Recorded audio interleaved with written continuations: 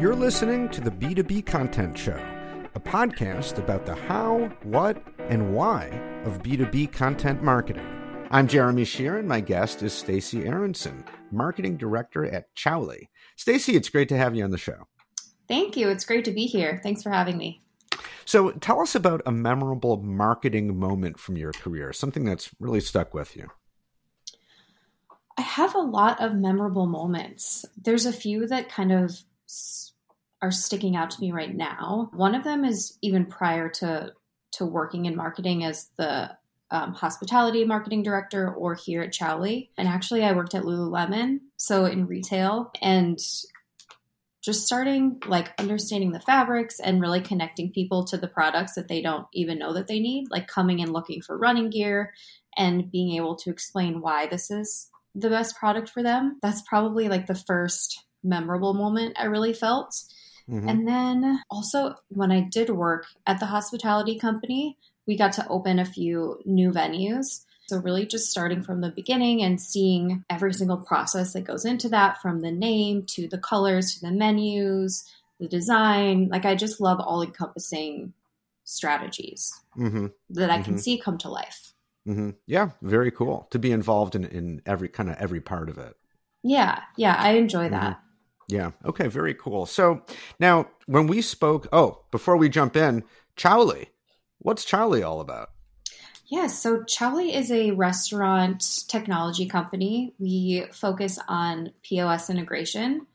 So we connect the DoorDash, Grubhubs of the world, Uber Eats to the restaurant's point of sale system.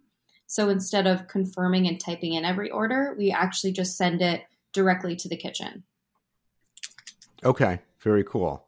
So now is that just mainly for Grubhub, people ordering food, or is it also if you just go to a restaurant and sit down, does that affect how you order or pay for the meal?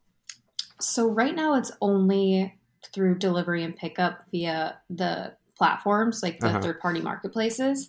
But I think that it might get into that because now you're starting to see those apps, at the teller, instead of going in and typing in the order to get the receipt, you just give someone a tablet and they sign it right there. So I think that's probably going to start getting into that pretty quickly. Mm-hmm. Yeah, it seems inevitable, right? I kind of hope it does. I mean, the last time I went out to a restaurant just, a few nights ago, it was the whole same old rigmarole. You finish dinner, they bring you the thing, you have to give them your credit card, you have to sign it. I'm like, what are we doing? This is the digital age. Why am I still signing a slip of paper and multiple slips of paper? I'm always like, wait, which one am I supposed to take this? I don't know. Time to disrupt it. Let's do it. Yes. The restaurant industry actually had been very stagnant for a very long time. And then with COVID, there's just been a boom because, delivery is what people relied on. So it's interesting to see the vast change, that's happening, especially since many restaurants closed during the pandemic and a lot of new ones are opening. Mm-hmm. And that's, generally a younger population that's been opening new restaurants. I actually saw the other day that the majority of restaurant owners right now are in the 18 to 36 range, which is probably more, closer to 25 to 36, but that's the highest range in restaurant owners now. So you're seeing a lot of the technology uptick with the younger people as they're coming in. Interesting. Okay, good to know. All right, now we spoke a little bit ago, and you described Chowly as B2B2C. So what does that mean? So when I was describing it to you, we were sort of talking about, who we're marketing to. And to me, I look at it as we're marketing to the restaurant for their customers. So we want their customers to have a better delivery experience all around. And we do that by supplementing the restaurant with the technology. Mm-hmm. Does that make sense a little bit? Yeah, no, it does. And I mean, I guess that in other words, you're marketing to companies whose customers are consumers, right? Like DoorDash. Yes. So in order to effectively market to your customers, you have to demonstrate through your marketing that you understand what they're all about, including who their customers are and how to engage them and so on. Does that sound right? Yep, that's exactly it. Okay. So how do you do that? Well, in 5 words or less. It's a great question. In 5 words or less, I mean, really just understanding them. So I worked in the hospitality industry, so I have a little sense of that, but it's such like a vast population now of so many different restaurant types and people. And I just try and resonate with the restaurant's customers and understand understand the customer experience that they're trying to provide and showing them why they should, why this will help them provide that. And it makes it easier for them and, like employee happiness and all of these different areas that are helpful beyond just, automating. So give me an example. Give me an example first of like, who a typical persona is you're reaching out to, and like, what do you know about them, and what do you know about what's going to engage them and get their interest? That is a great question. So we actually have a few different segments that we focus on. So we have SMB, which is, small, medium-sized businesses, and they're going to be like the 1 to, 10 to 14 location. And then we've got mid-market, which is, the franchises of the world, and sort of between that and enterprise, which is 500 plus, which is our last, segment that we focus on. Okay. And so let's maybe pick one of those. Okay. Like, at a given account, someone, like, all right, sales is telling us we need to talk to these people.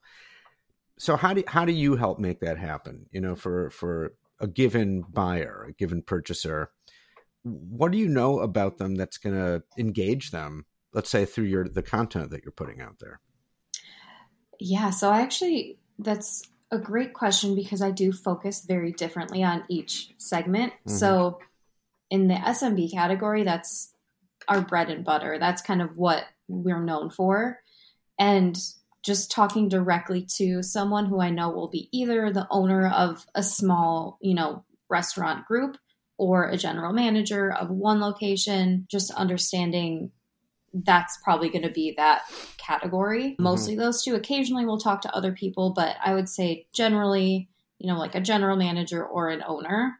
And then when you're looking at, enterprise, for example, the difference would be you're looking at, the corporate company of these larger brands. So I could be talking to, someone in marketing or reaching out to like the voice of someone in IT or finance. So it's very different, but there's a unique set of, I guess, people that you would reach out to in those scenarios.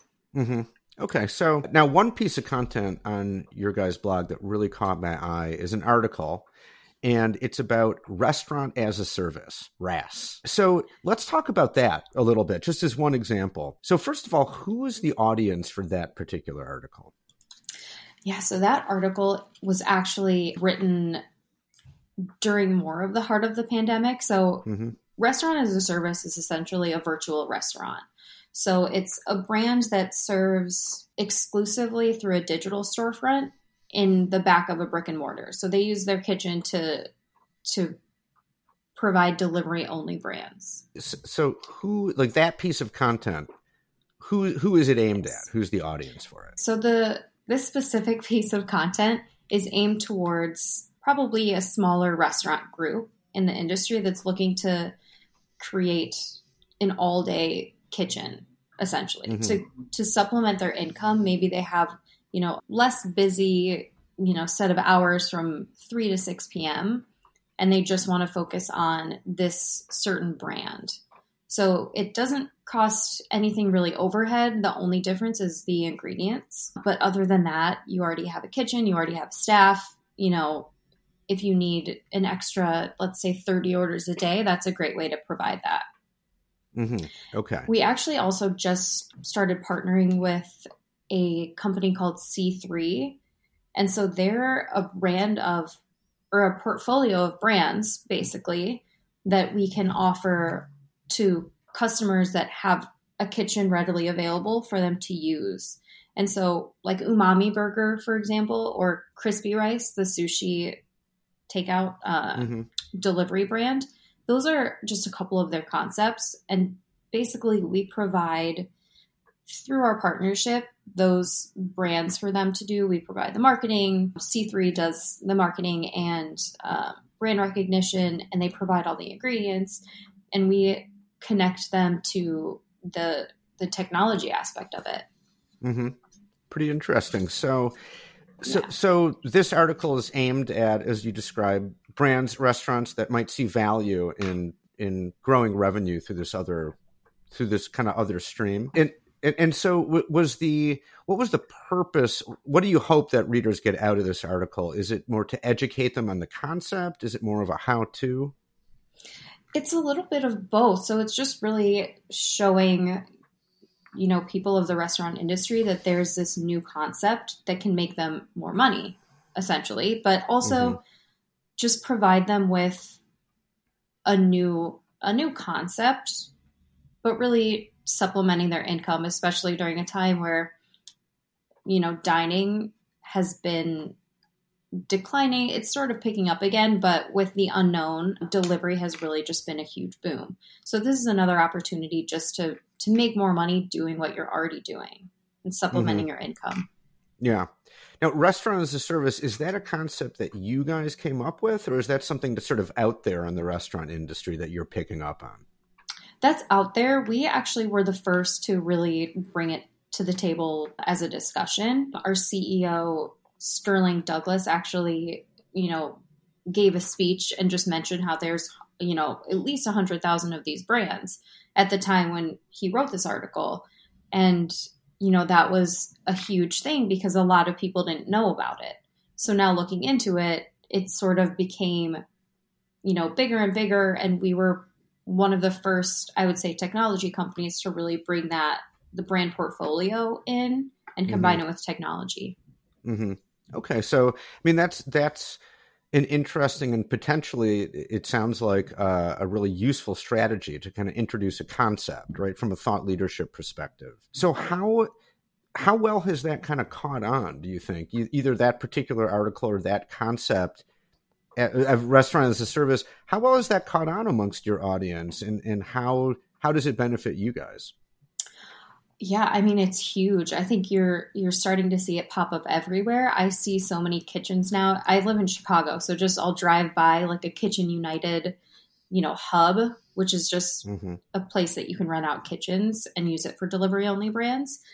And so you're seeing them kind of pop up everywhere. But if you're in the restaurant industry and you're looking, for innovative technology and just in general looking to innovate and, create a better brand for yourself, it's definitely part of the conversation now. Mm-hmm.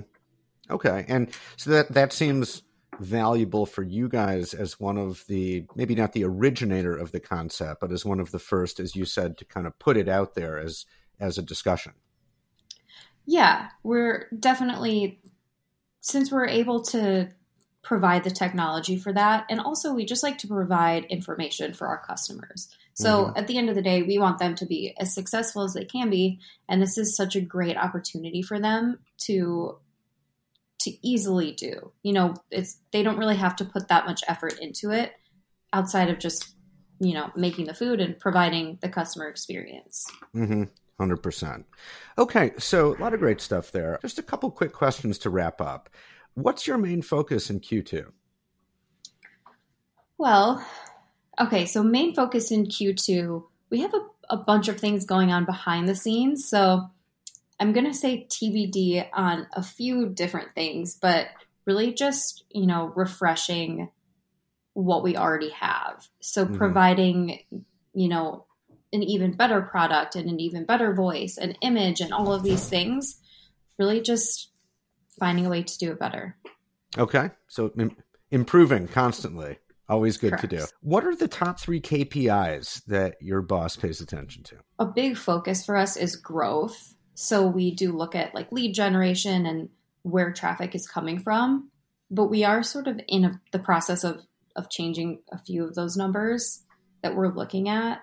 And then looking at a little longer, what do you and your team hope to accomplish this year? So looking a little bit more into the long term is going to be similar to our Q2 goal. And basically that's a stretched out version. So improving the product, breaking into, a category with basically like a one-stop shop for your restaurant technology.